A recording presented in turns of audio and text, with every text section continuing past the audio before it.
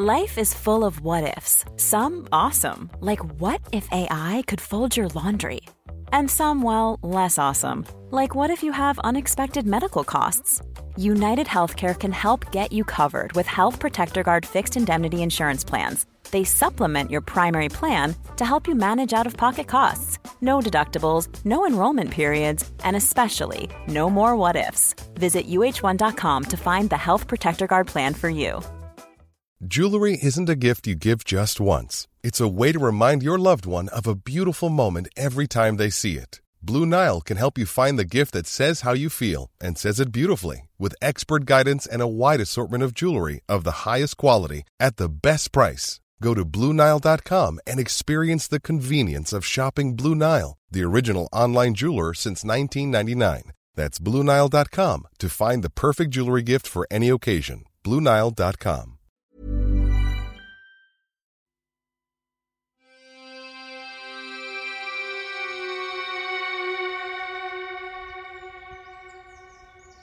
Welcome to Murder Mile.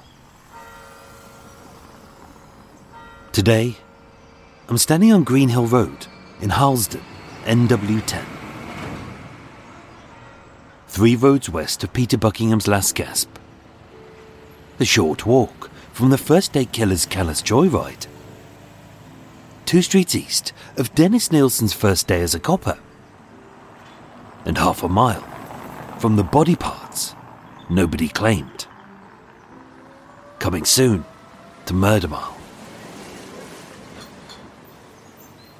As a regular residential street, Green Hill Road consists of 2-storey, semi-detached red brick houses, a few trees dotted for greenery, and 2 lines of contractors' vans parked up outside of what is often the worst adverts for their skill. With a builder's brickwork as smashed as a boxer's smile, a plumber's drain as leaky as a pensioner's plonker, and any award-winning driveways as lumpy as a teenager's face. Only what sets 12 Green Hill Road apart from the others isn't how it looks, but what happened within. On the morning of Saturday the 4th of August 1945, having travelled 5,500 miles from war-torn Burma, Private Cyril Patmore was here to speak to his heavily pregnant wife, Kathleen. Expecting her to give birth within the week, this should have been a joyous moment for this devoted father of 5. But with Cyril knowing for certain that the child was not his, as his immoral wife had been unfaithful while he was fighting for his country. What she said in these final moments would decide if she lived or died.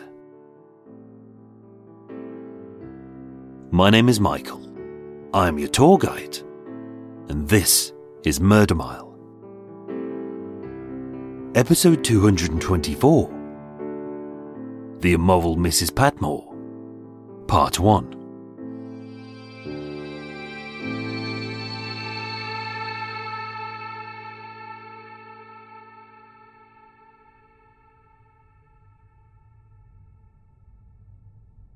The Second World War was a difficult time for many couples, as being ripped apart for a cause which wasn't their doing, being in need of a kiss, a cuddle, or a night's worth of affection.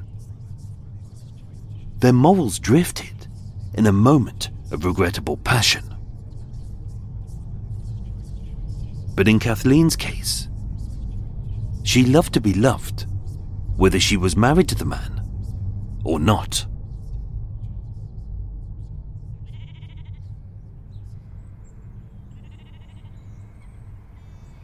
Kathleen Marjorie Jennings was born in 1907 in the village of Wallingford in Oxfordshire, as one of 11 children to Sarah, a housewife, and William, a quarryman.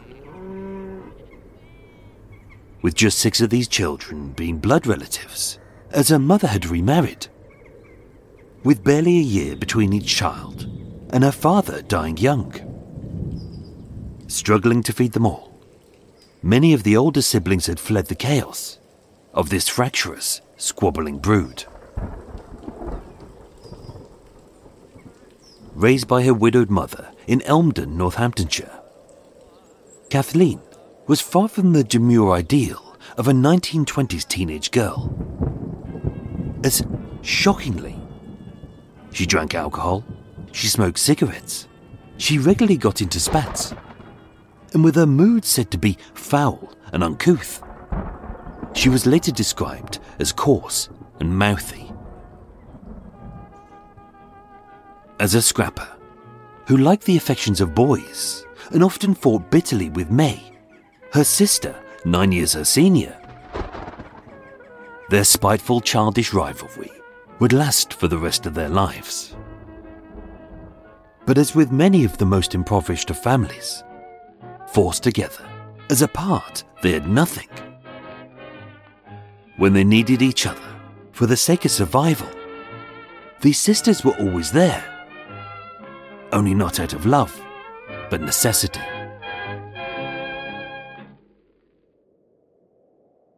In 1928, aged 21, Kathleen married Alfred Shaw.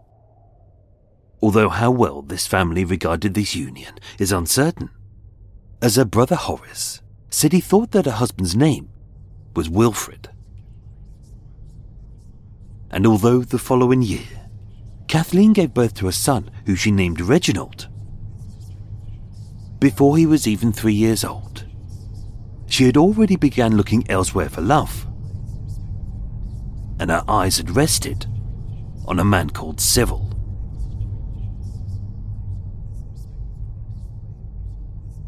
Born in Malta, although not Maltese, Cyril Patmore was the only child of Arthur, an actor, and May, a housewife.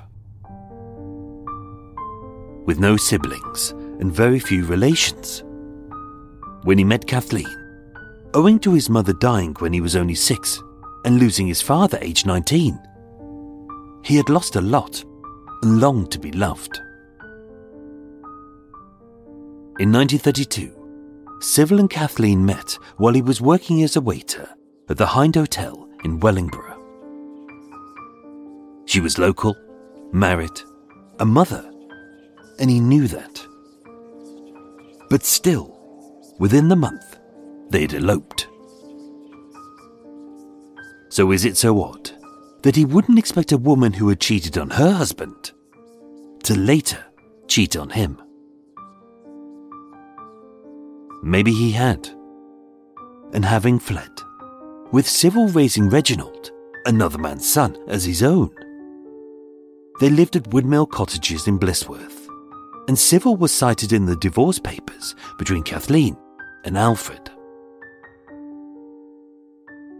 On the 27th of November 1937, Kathleen and Cyril married at Oxford Registry Office. Only it didn't bode well, as on their marriage certificate, she had lied, stating that she was a widow, even though Alfred was still alive. Across their 8-year marriage, they had 5 children. Christine in 1933, Terry in 1939, Noreen in 1941, and their youngest Kathleen in 1942, as well as Reginald to Kathleen's ex-husband. In 1938, seeking work, they moved into a top-floor flat as owned by Beatrice Martin at 436 Edgware Road in London. She said, they appeared to be reasonably happy. Cyril was a very decent chap and a loyal father who took pride in his children's appearance.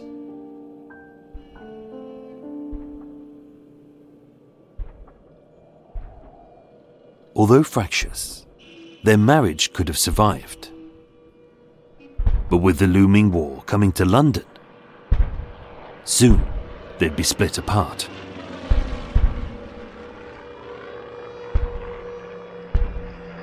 Being barely 5 foot tall, stocky and sturdily built, Whilst a waiter in London, Cyril had been an ARP warden watching the skies for bombers.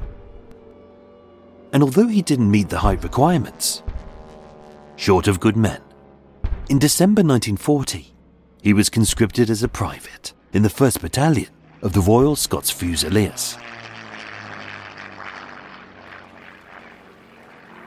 As a shock to the system, Cyril went from a wet and cold Britain to a hot and steamy Burma, battling through a hideous onslaught of bullets and blood, but also rats, snakes, foot rot, man-traps, and dysentery. In 1942, having survived the bloody Battle of Madagascar, he was seconded to the 36th Infantry in India. Like many servicemen forced to fight, all he ever thought of was his wife and children. Their faces lost in the midst of his mind, and their voices all but a distant memory, as the war drove them further apart. Being more than 5,000 miles from his home, having missed the birth of Noreen and the youngest Kathleen, his return would always be a special moment for Cyril. At least, that's what he thought. According to May, Kathleen's older sister, Cyril joined the army after a quarrel with his wife. Whether this was true, we shall never know. But it was clear that their marriage and their love life was struggling. In December 1941, as the mother of their then 4 children, Kathleen moved into a larger flat at 63A Randolph Avenue in Maida Vale, as owned by Frank Tobin. The landlord stated, "They were happy. He was a good husband, and when he got leave, he came home." Although speaking to her regularly, she often spoke of being fed up with him being away for so long. While he was serving overseas, Frank remained a good friend to Cyril, a much-needed man about the house for Kathleen, and a friendly uncle figure to her children, especially when baby Kathleen was born. And although Frank Tobin was seen as just a friend, it was suspected that he was the father of her youngest child.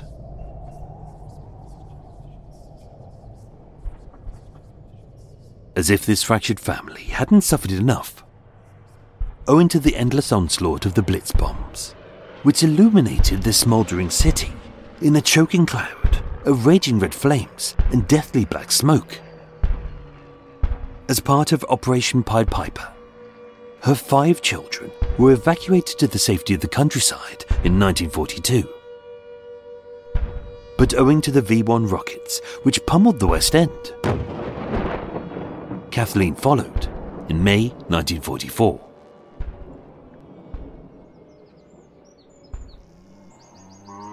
Moved 60 miles west of London to the tiny village of Patmore in Oxfordshire. It was as remote as you could get, being just a few farmhouses on the bank of the Whitehorse Reservoir, a passing canal, and a woody outcrop. With the city burning far on the horizon, Kathleen and her kids moved in with her older sister May into Wood End cottages, along with May's daughters Sissy and Maisie, as well as their lodgers, 3 truck drivers from Hudson and Hope Haulage, called Gordon, Percy, and Bill.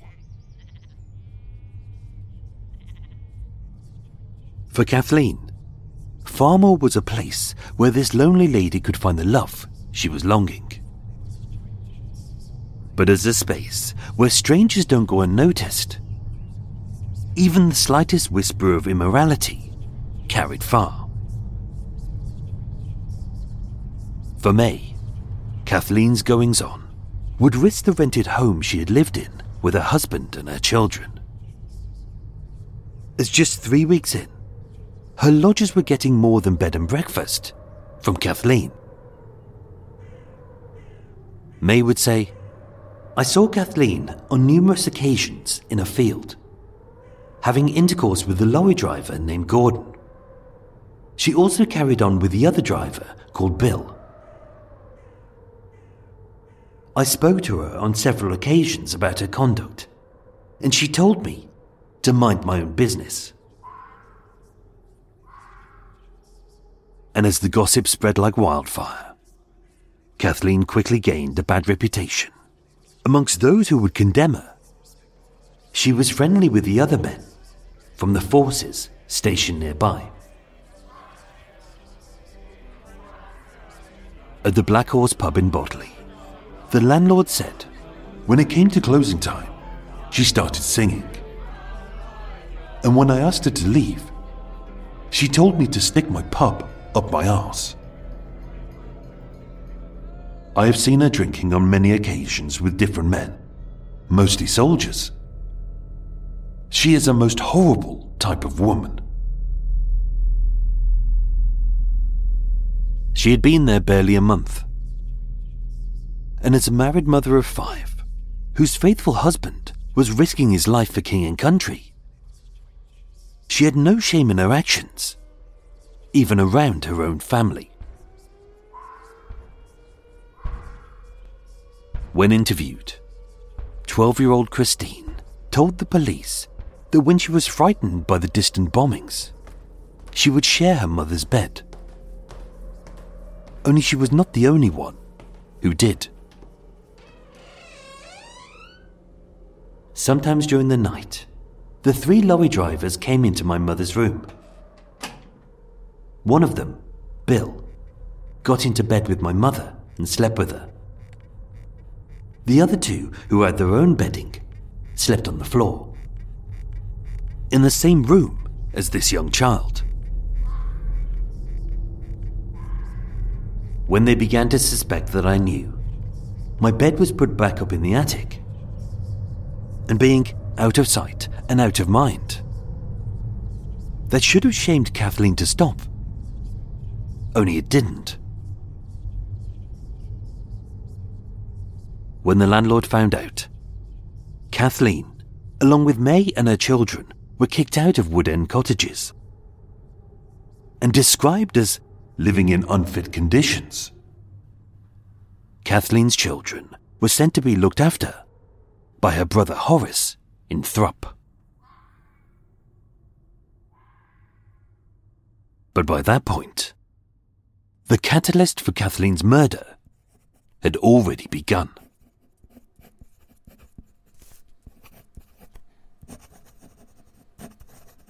In a difficult letter to Cyril, she wrote, "You asked me why I didn't tell you before.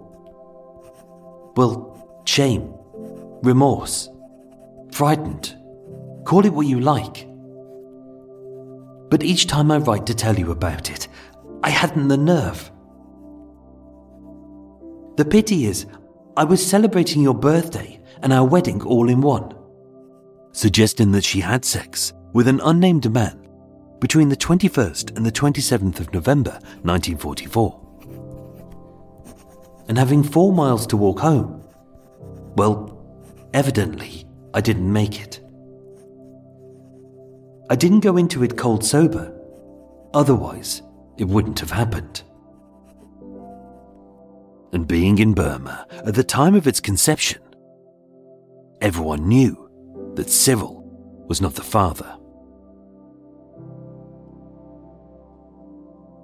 Having said she felt shame and remorse, having been evicted, and with her children being removed from her care, that should have shocked her into being a decent mother. Only it didn't stop her immoral ways. Having found a place to stay and a spot of work on the farm of Gordon Blake in Aynsham, Oxfordshire, ironically called the Nunnery, although it had long since quit being a place of morality and chastity, a sense of unpatriotic filth would descend over this farm, owing to Kathleen and her sexual appetite. based at number 45 camp at North Hinksey. 2 Italian prisoners of war, Antonio Frenzo and Mario Saviello, worked the land to feed the British people as part of their punishment. And while the Allies, like Cyril, were risking their lives to fight the fascists, she was busy fucking them. Farmer Blake would state, "For 4 months, she practically lived with 4 Italian prisoners of war." And given her notice to leave in May 1945, he said, "I desired her to leave the farm as soon as possible."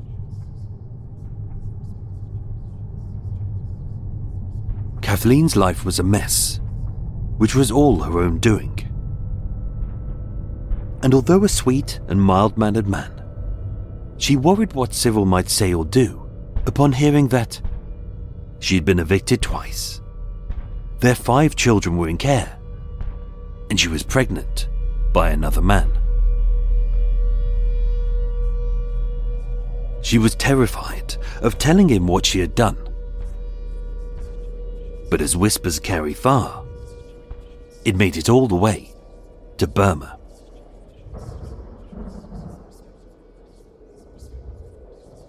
In April 1945, Cyril received an anonymous letter from someone in England called Joe. Arriving by air draft, with the original destroyed, it told him his wife was pregnant by an Italian prisoner of war. Rightfully, he was angry. But first and foremost, as a loving father, he contacted the Soldiers, Sailors and Airmen Society and had a welfare officer check on his children, who were doing well under their uncle. Penning several letters, he asked Kathleen about the children, in which she replied, "My darling Pat," this being his nickname. "I was surprised you wrote to the SSAFA. Rest assured, they are in excellent health and are going to school. Everything in England is looking lovely now, and I'm sure you'll be glad to get home." And quite heartlessly, she wrote, "You will have a few surprises all round." With no mention of her infidelity or the pregnancy. When questioned, she replied, "My darling, the one thing I know is that you loved me. Otherwise, you wouldn't have been so hurt. God knows I couldn't go on without you. But should a moment of madness bring me a lifetime of sadness? I didn't mean to do it. Believe me, sweetheart. I feel too ashamed for you to see me in this condition. Yet how I wish I could see you, to talk to you." And as if to preempt her fate, she would chillingly write, "It wouldn't matter what you did to me."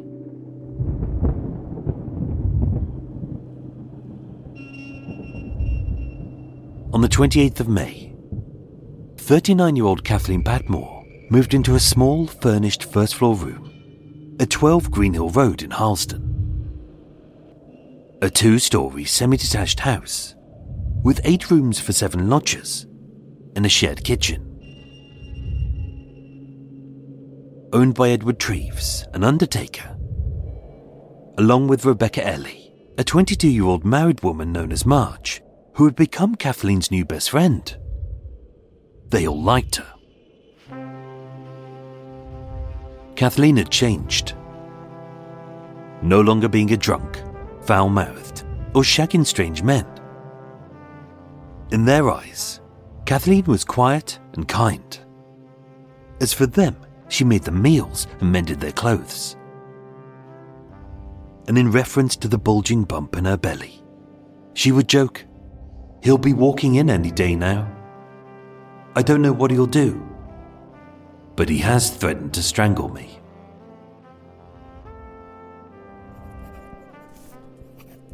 In further letters, Kathleen spoke of her fears.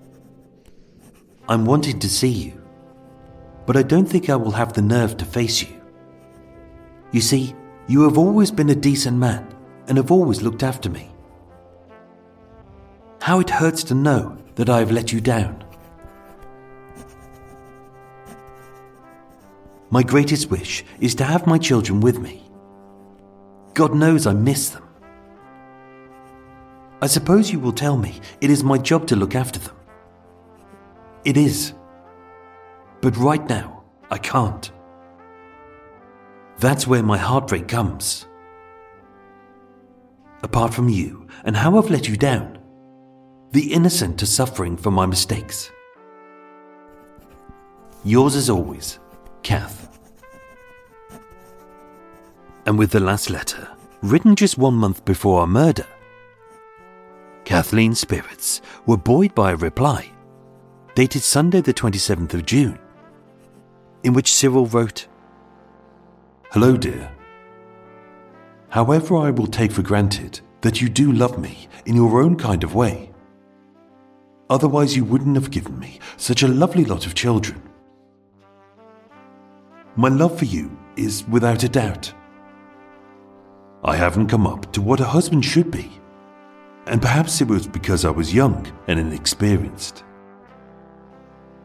However, for all the ups and downs, we've had some good times and plenty of laughs, and I'm looking forward to those days again, especially our little thrills when you used to faint. It's going to be hard at first. However, with your help, we should be able to get a nice little home together and live happy ever after. Roll on the day when I can straighten things out a bit and settle down to the second chapter of married life. Love to all. Yours always, Pat."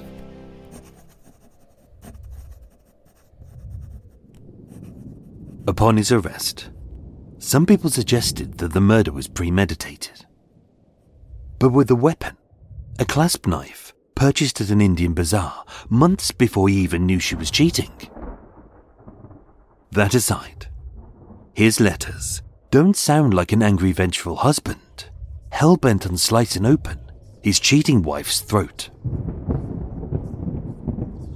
If anything, having spoken of his hope, a wife, his kids, and a home, being upset but not volatile, he knew that if he killed her and was convicted, his children would have a worse life than if she had lived. So although her murder was fated, it wasn't why he had come back.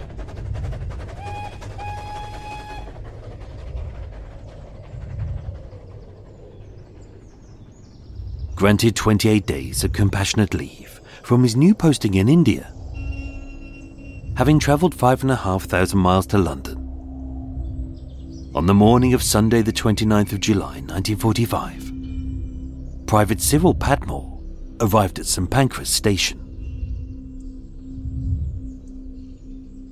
Dressed in his battle fatigues and with a knapsack on his back, although in his possessions he had the knife which would take her life, he didn't rush to Harlesden in a crazed frenzy. Seeking a trusted friend's advice, he had a cup of tea with Frank Tobin. In need of accommodation, he visited Beatrice Martin, their other landlady, who gave him a bed for the night. And having said of Kathleen, "She has done a terrible thing to me," he would state, "She must be punishing me for this," as if blaming himself for being sent overseas to fight for his country, even though the choice wasn't his. Appearing dejected and ill, on Tuesday the 31st of July, he travelled to Lower End Farm in Thrupp to see his children, and to be reassured that their welfare was good in the hands of their Uncle Horace. And it was. Staying the night, he was happy that they were doing well. And seeing May, who relayed to him the whole story of Kathleen's infidelity. They were all heartbroken at the way his wife had treated him. He was tired and upset, but there was no anger or rage in the man who would murder her.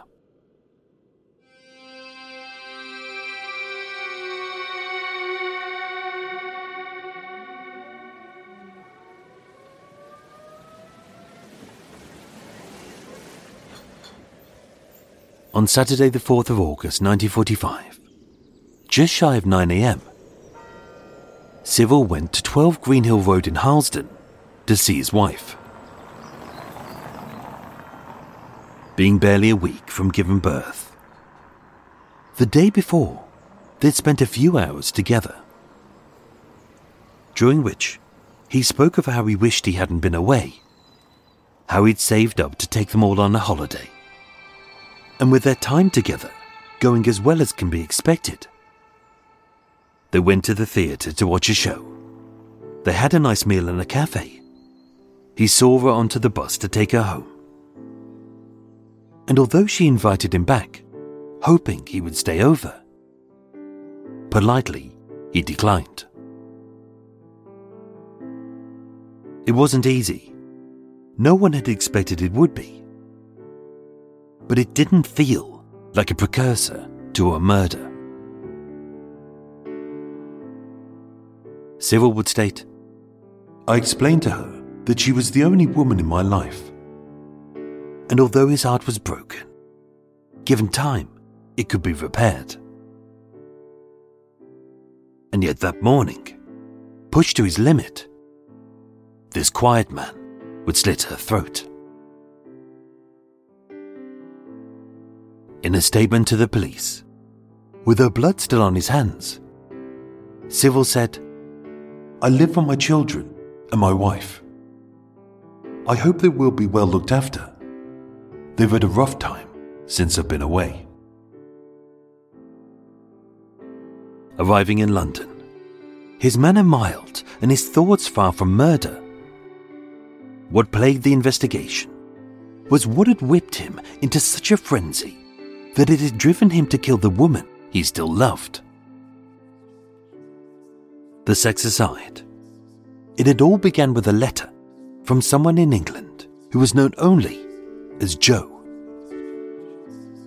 And as a whisper of gossip, which had travelled on the breeze, those words had condemned Kathleen to death. But who would be so spiteful as to risk her life by telling him about his immoral wife?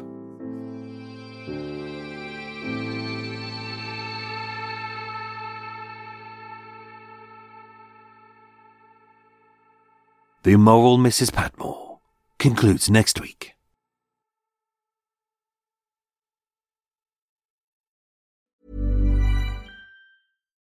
Why don't more infant formula companies use organic, grass-fed whole milk instead of skim? Why don't more infant formula companies use the latest breast milk science? Why don't more infant formula companies run their own clinical trials? Why don't more infant formula companies use more of the proteins found in breast milk? Why don't more infant formula companies have their own factories instead of outsourcing their manufacturing? We wondered the same thing. So we made ByHeart, a better formula for formula. Learn more at byheart.com. Hey, I'm Ryan Reynolds. Recently, I asked Mint Mobile's legal team if big wireless companies are allowed to raise prices due to inflation. They said yes. And then when I asked if raising prices technically violates those onerous 2-year contracts, they said, "What the f*** are you talking about, you insane Hollywood ass?" So to recap, we're cutting the price of Mint Unlimited from $30 a month to just $15 a month. Give it a try at mintmobile.com/switch. $45 up front for 3 months plus taxes and fees. Promo rate for new customers for limited time. Unlimited more than 40 gigabytes per month. Slows full terms at mintmobile.com. Hey there, it's Michelle Norris. I'm host of a podcast called Your Mama's Kitchen. When I travel, I'm usually looking for a way to find a taste of home when I'm not at home. And one of the things I love to do when I am at home is entertain. And Airbnb allows me to do that. When I was in California recently, I rented a house that had a great kitchen. And when we were sitting around the table, we were all thinking, we're in someone else's house. Someone could be in all of our homes as well. If you have a home, but you're not always at home, you have an Airbnb. Your home might be worth more than you think. Find out how much at airbnb.com/host.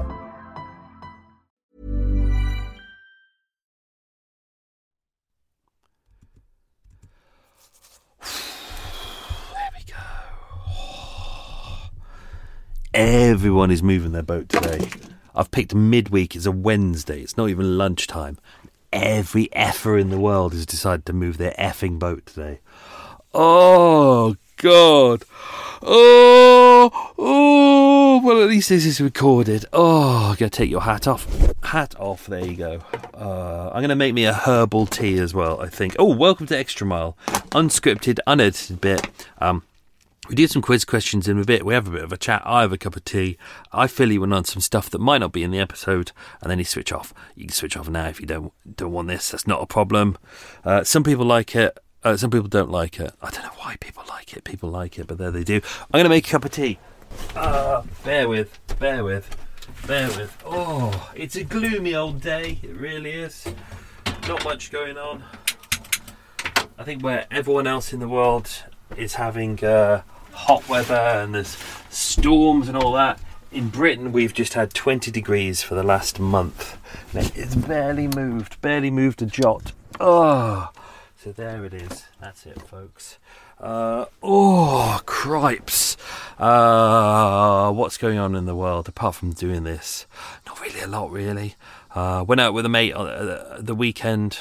We're just going to go out for a couple of pints. Ended up having 10 pints. Lovely.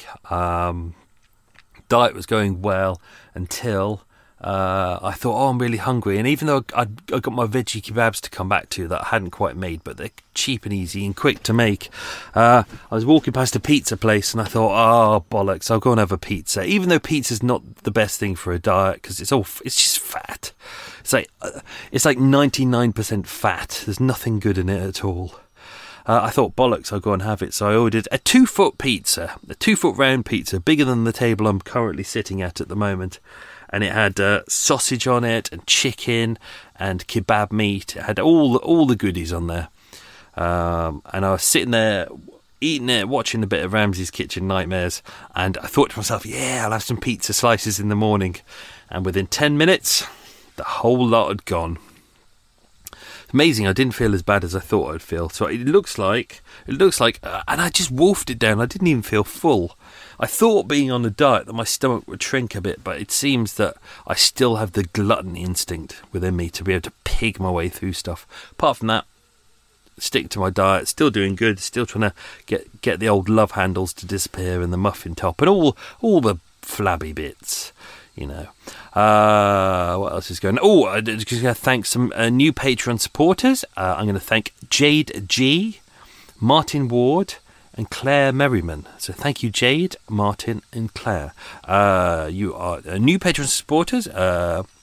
You obviously get new goodies, so depending on what tier you've got, everybody gets a video each week. Everyone gets the ebook that goes.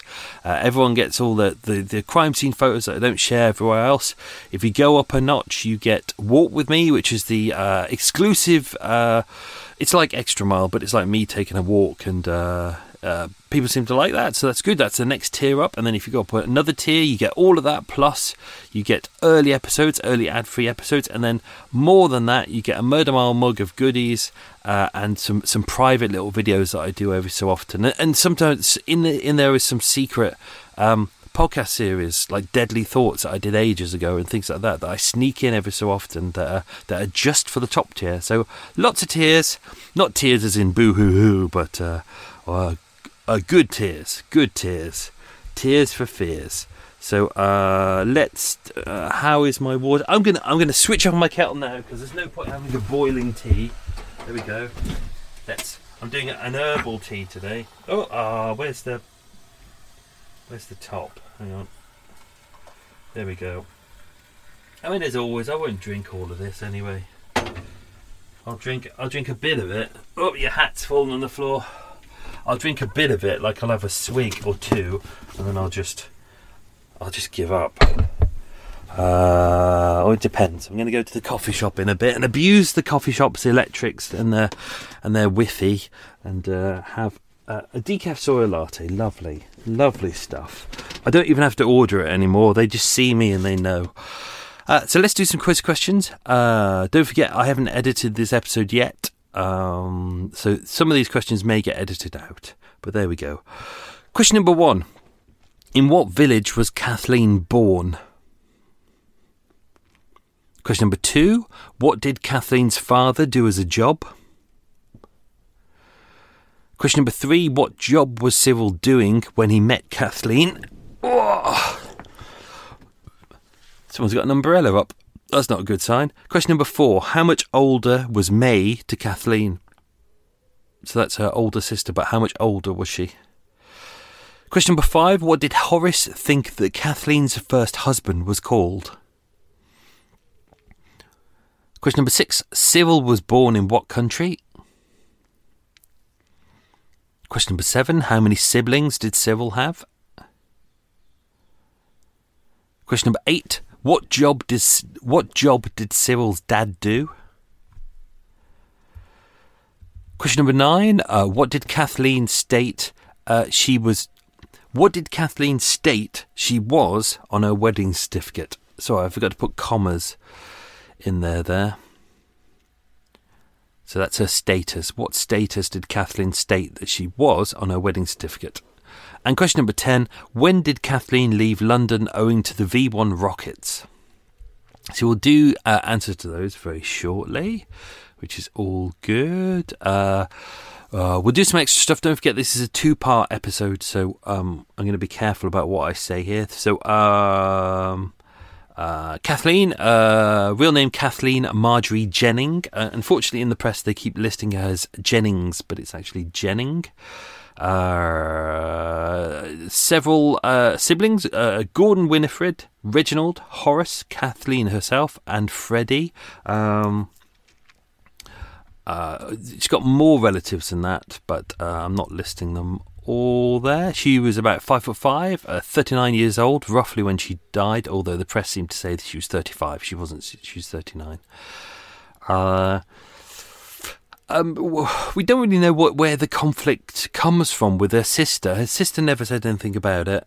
At the start of kind of the investigation, so there seems to be a fractious relationship with all of the family members. Whether it was because they're a large family, whether it was because they were relatively poor, whether it was because they're all crammed in together. I don't know, maybe there was just a lack of love in the family, but it seems like one of those families where they just seem to have to get on because they feel that they have to, but there doesn't seem to be a lot of love there. So there's a lot of extended families, a lot of them have multiple children, so yeah. She got married to her first husband.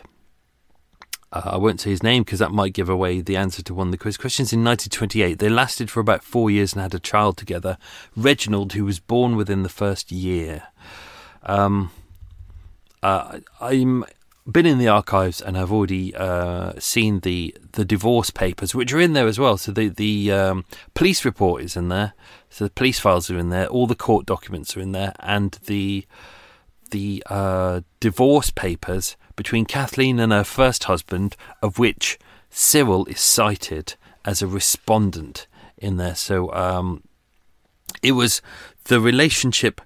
She was with her first husband, and then that seemed to fall apart, and they didn't get divorced at that point, but she started seeing other people, and that's at that point that she fell in love with kind of Cyril. So it kind of makes, as I mentioned in the episode, it's kind of interesting that he wouldn't suspect that she would cheat on him, given the fact that she cheated on him. She cheated on her prior husband with him. So, you know, once a cheat, always a cheat. People should learn that lesson. Cyril doesn't have a middle name. 5 foot tall, so shorter than she is. Dark, short, and stockily built. His father died 1929, so when he was about 19 years old, I think it was. His mother died when he was just 6 years old. So a lot of trauma in that early life, but obviously he's constantly looking for someone to love. Do you know, if you think about it, he's got no parents by the time he's 19 years old. He worked in many hotels and clubs as a porter over the years. He was an ARP warden, so that is you're keeping an eye out for the kind of bombers coming overhead, but also you keep an eye out for buildings that have caught fire and things like that. So he did that. He was called up December 1940, was working as a porter at the Embassy Club.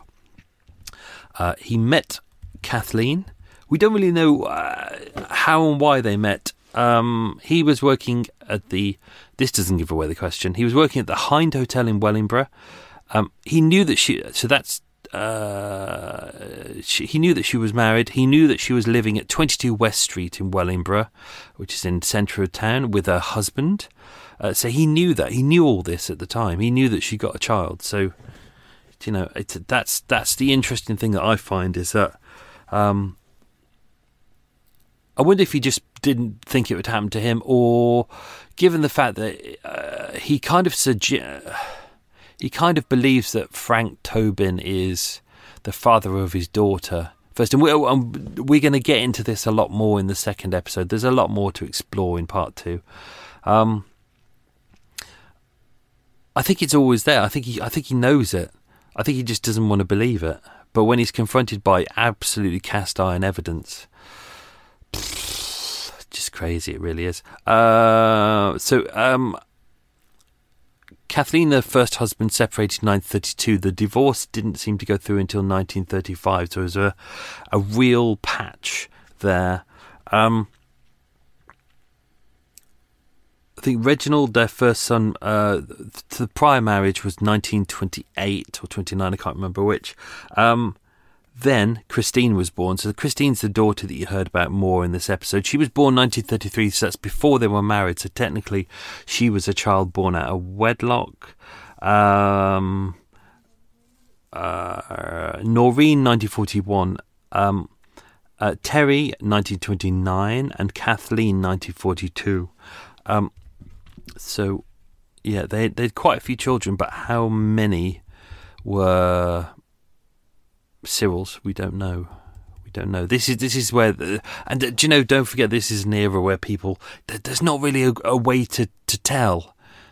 I remember talking to a relative of mine who was a nurse years ago. Used to be a midwife, and a midwife in kind of the 1980s, 90s, things like that. So prior to when you could do DNA tests and things like that, and she said the amount of times that you'd have couples coming in really joyous, looking forward to a baby being born, and both the couples being, let's say, for example, white, and then the baby comes out and the baby's black.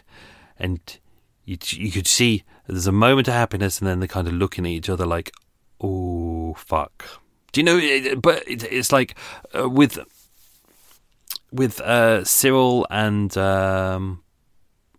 because we don't really have a good description of Cyril and Kathleen, it's really, really hard to pin down what the children look like. Therefore, if the child would have been born, what the child would have looked like. So yeah, it's all up in the air. It really is. Moving to London, so they moved in with Mrs. Beatrice Martin in the top floor flat of 436 Edgware Road, which is still there today, not too far from Paddington Station. They appeared to be reasonably happy. Obviously, by that point, I think they'd only got 2 children at that point. So by the time a third and a fourth came along, a third came along and a fourth was about to come along, with the 5th soon to be on the way. That's when they moved to 336 Randolph Avenue in Maida Vale. If you go there today, it's like really posh, expensive houses. Like these are the big marble columned houses, and you stand outside and go, wow, these are worth like £10 million. But back in the 1940s, these were kind of relatively low rent lodging houses. If you would have owned one of them and kept it and handed it down the family, God, that'd be worth a fortune now. But you go back to the 40s, 50s, 60s, around the point of the slum clearances, these buildings were kind of on the cusp of them deciding, do we keep them or do we not keep them? So they were not great. They look great today, but they were not great. Patrick Tobin, 45 years old, a GPO assistant engineer. He was the owner of the property. He had known the family for about 4 years, so 1941 to 44. They occupied the rooms at 63A Randolph Avenue, so that's in the basement downstairs. Cyril was with Kathleen when they moved in, but around that point, that's when because he'd been enlisted, that's when he got shipped overseas. As we saw in this episode as well, owing to Operation Pied Piper, which was the operation to try and get as many of the children, the most vulnerable people, out of the city because it was being bombed to hell by the Luftwaffe. So that was the plan. I think they got 1.5 million people out of the city, which is pretty amazing considering I think around that point it was only around, I think it's 9 million people now. I think it was 3.5 million, roughly, with the population around the wartime, something like that. So Christine, their daughter, was initially evacuated to Hale in Cornwall in November 1940. She returned 1941. And then the other children were sent off later. I think it was around the same point, and then Christina would join them later on. Cyril going to war. So even though he'd enlisted, it was early 1942 that he was sent overseas. Although, as mentioned in the episode, her sister said he joined up owing to a quarrel with his wife. We don't know whether that's true. He was part of the 1st Battalion, who spent most of the war with the 29th Independent Infantry Brigade Group. What bloody difficult to say that. The battalion participated in the Battle of Madagascar in 1942, so not too far away from the first episode that we did in this run about the guy whose trauma came from his ship being sunk. That was the Battle of Madagascar as well. He was in the 2nd Battalion, and then they were transferred to India to fight with the Southeast Asian Theatre. Not theatre as in like a play. Just in case people are wondering. So yeah, he fought in many wars there. So I think we could probably say that with the in the episode The Saviour, that he came back with some kind of trauma. You could probably say that Cyril probably came back with some kind of trauma as well, especially dealing with jungle warfare. That was meant to be a really horrific situation there. While he was there, he purchased what was said to be either a 4 or a 6-inch clasp knife with a curved blade.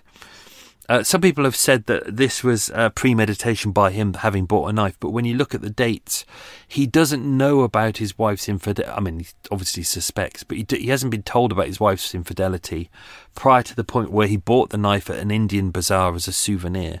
So it's hard to tell whether he was turning up to murder her. It's unlikely given his the letters that he wrote, but he certainly had the knife with him. But given the fact that he was a soldier, he almost certainly would have had the knives with him anyway. I'm going to try and get into some of the letters shortly, but the lodgers in the house. Gordon Gray was one of them. Percy and Bill, we don't know their surnames. They worked for Hudson and Hope Haulage in Portsmouth, and 2 of them, or could be 3 of them, were seen, as mentioned in the episode, sleeping with Kathleen. And this was within the first couple of weeks of her moving in, and she didn't seem to care about the fact that she'd be having sex in the room with her child, who was supposedly asleep. George Podbury, who was the landlord for there, said Mrs. Patmore is very coarse and mouthy. She made use of foul language. I told her she ought to be ashamed of herself carrying on the way she did. When Mrs. Patmore left, she was obviously expecting a baby. So we don't know a huge amount about the potential fathers. It could, with the dates, it could have been one of the truck drivers, given the fact that she was with them in November. I don't think it was one of the Italians. I really just think that it was the Italians who were blamed because they were the enemy at the time. because they didn't really meet her until the January. I believe it was probably in the February, when she was at the nunnery, as it was called, ironically. I see if I've got a little bit. Antonio Frunzo, 40, of the 144th Italian Labour Battalion. That's the English name for it. That's basically just a nice way of saying prisoners of war, and they're being sent off to do gardening. He was sent off to work. He'd been there about a year at Blake's farm, which is where she was there. He was billeted with 3 other prisoners. 6 months later, he said he got to know a lady called Katerina, that's Catherine, and states, he only passed the time of day with her and I never had sexual relations with her. The other guy was Mario Saviello. In the press, they list him as Baviello, but that's incorrect. He again was based at the North Hinckley camp, and said he was acquainted with the ladies who were there. And we will dive into more about this next week, because this is kind of key. It's something I brushed off in this episode, but I've established it so we can come back to it next time.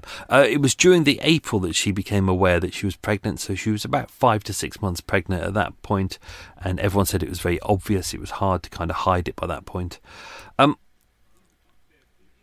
We've got a lot of the letters that she sent him, because when he came back to see her, he was carrying the letters with him. Her letters with him. So we have her letters, but we don't have his letters. We don't know what she did with them, whether she destroyed them or whether they were kept in a different file. Let's see if I can find some of the letters. Kathleen's letter to Cyril. So there we go. Dated 28th of May 1945. So this is, by this point, she has already moved into 12 Greenhill Road in Harlesden. She says, my darling, one thing I know is that you loved me, otherwise you wouldn't have been so hurt. You asked me why I didn't tell you before. Well, shame, remorse, frightened, call it what you like. But each time I write to tell you about it, I hadn't the nerve. The pity is I was celebrating your birthday and our wedding day all in one. And having 4 miles to walk home, well, evidently I didn't make it. I didn't go into it cold sober, otherwise it wouldn't have happened. I know it's no picnic over there. Please think, my love, there is your kiddies to come home to, even if you don't want me. Although, God knows, I couldn't go on without you. Should a moment of madness bring me a life of sadness, I didn't mean to do it, believe me, sweetheart, and don't start a divorce, as I don't think I can stand that.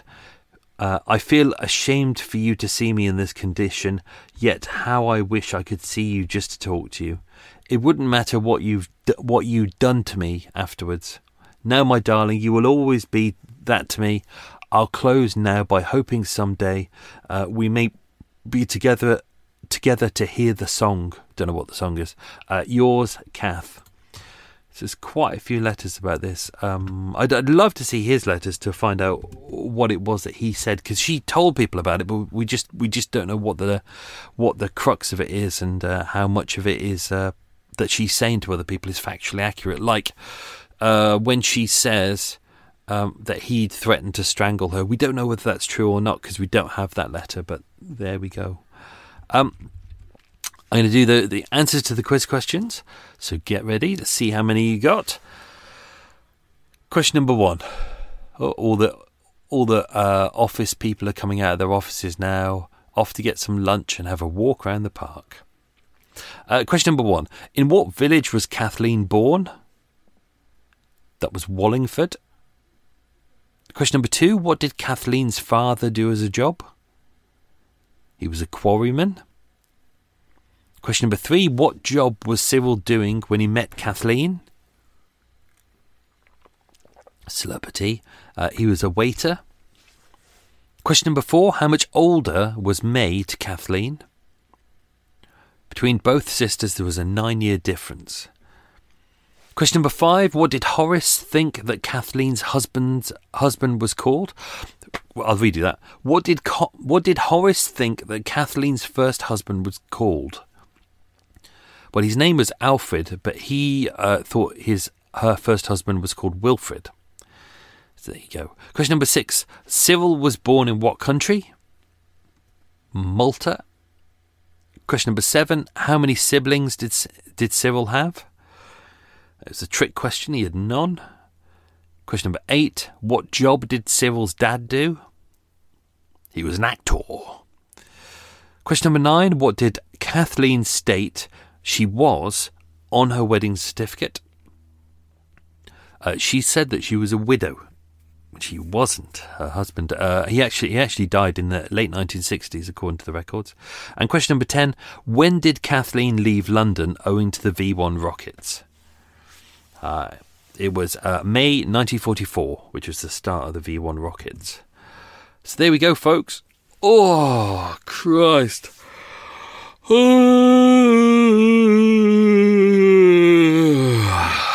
Oh, there we go. So I'm going to have a little swig of tea. I'll do a little bit of editing. I'm going to go into the coffee shop. What time is it now? It's 20 to 1. I'll do an hour of editing, then I'll go into the coffee shop. I'm just going to do what I always do. I spend a couple of hours just cleaning up the audio, because there's nothing worse than kind of audio where it's kind of popping and clicking sounds in people's voices and horrible. So this bit's fine, but the first bit I like to be nice and clean. So I spend hours. I literally spend a day just cleaning the audio, just getting rid of the sounds of duck sounds and boats going by, and just trying to make it sound nice for you. This bit, nah, this is the unedited bit. This can go out as it is. So there you go, folks. That's that done. Hope you enjoyed that. That was the Immoral Mrs. Patmore, part 1. Part 2, the concluding part, continues next week. So thank you for listening to the show. I could barely talk. Thank you for listening to the show. It's very kind of you. Thank you. If you leave reviews for the show, thank you for that as well. That really does help. Thank you for supporting the show. Thank you if you share it with your friends. That's much appreciated as well. So have a good week, folks. Stay safe and be good. Lots of love. Oh, there's a doggy there. Lots of love. Doggy's having a sniff along the pavement, having a good old sniff. His tail is up and he's very happy. Have a good week, folks. Stay safe and be good. Lots of love. Bye. Even on a budget, quality is non-negotiable. That's why Quince is the place to score high-end essentials at 50 to 80% less than similar brands. Get your hands on buttery soft cashmere sweaters from just $60, Italian leather jackets, and so much more. And the best part about Quince, they exclusively partner with factories committed to safe, ethical, and responsible manufacturing. Elevate your style without the elevated price tag with Quince. Go to quince.com/upgrade for free shipping and 365-day returns. Why don't more infant formula companies use organic, grass-fed whole milk instead of skim? Why don't more infant formula companies use the latest breast milk science? Why don't more infant formula companies run their own clinical trials? Why don't more infant formula companies use more of the proteins found in breast milk? Why don't more infant formula companies have their own factories instead of outsourcing their manufacturing? We wondered the same thing. So we made ByHeart, a better formula for formula. Learn more at byheart.com. If you're looking for plump lips that last, you need to know about Juvederm lip fillers. With Juvederm Volbella XC and Juvederm Ultra XC, your lip look, whether it's subtle or bold, can last up to 1 full year with optimal treatment and no additional maintenance. Find a licensed specialist and see if it's right for you at Juvederm.com today. That's JUVEDERM.com. Add fullness to lips in adults over 21 with Juvederm Volbella XC or Juvederm Ultra XC. Do not use if you have severe allergies or a history of severe allergic reactions, or if you're allergic to lidocaine or the proteins used in Juvederm. Tell your doctor if you have a history of scarring or taking medicines that decrease the body's immune response or that can prolong bleeding. Common side effects include injection site redness, swelling, pain, tenderness, firmness, lumps, bumps, bruising, discoloration, or itching. As with all fillers, there's a rare risk of unintentional injection into a blood vessel, which can cause vision abnormalities, blindness, stroke, temporary scabs, or scarring. For full, important safety information, visit Juvederm.com.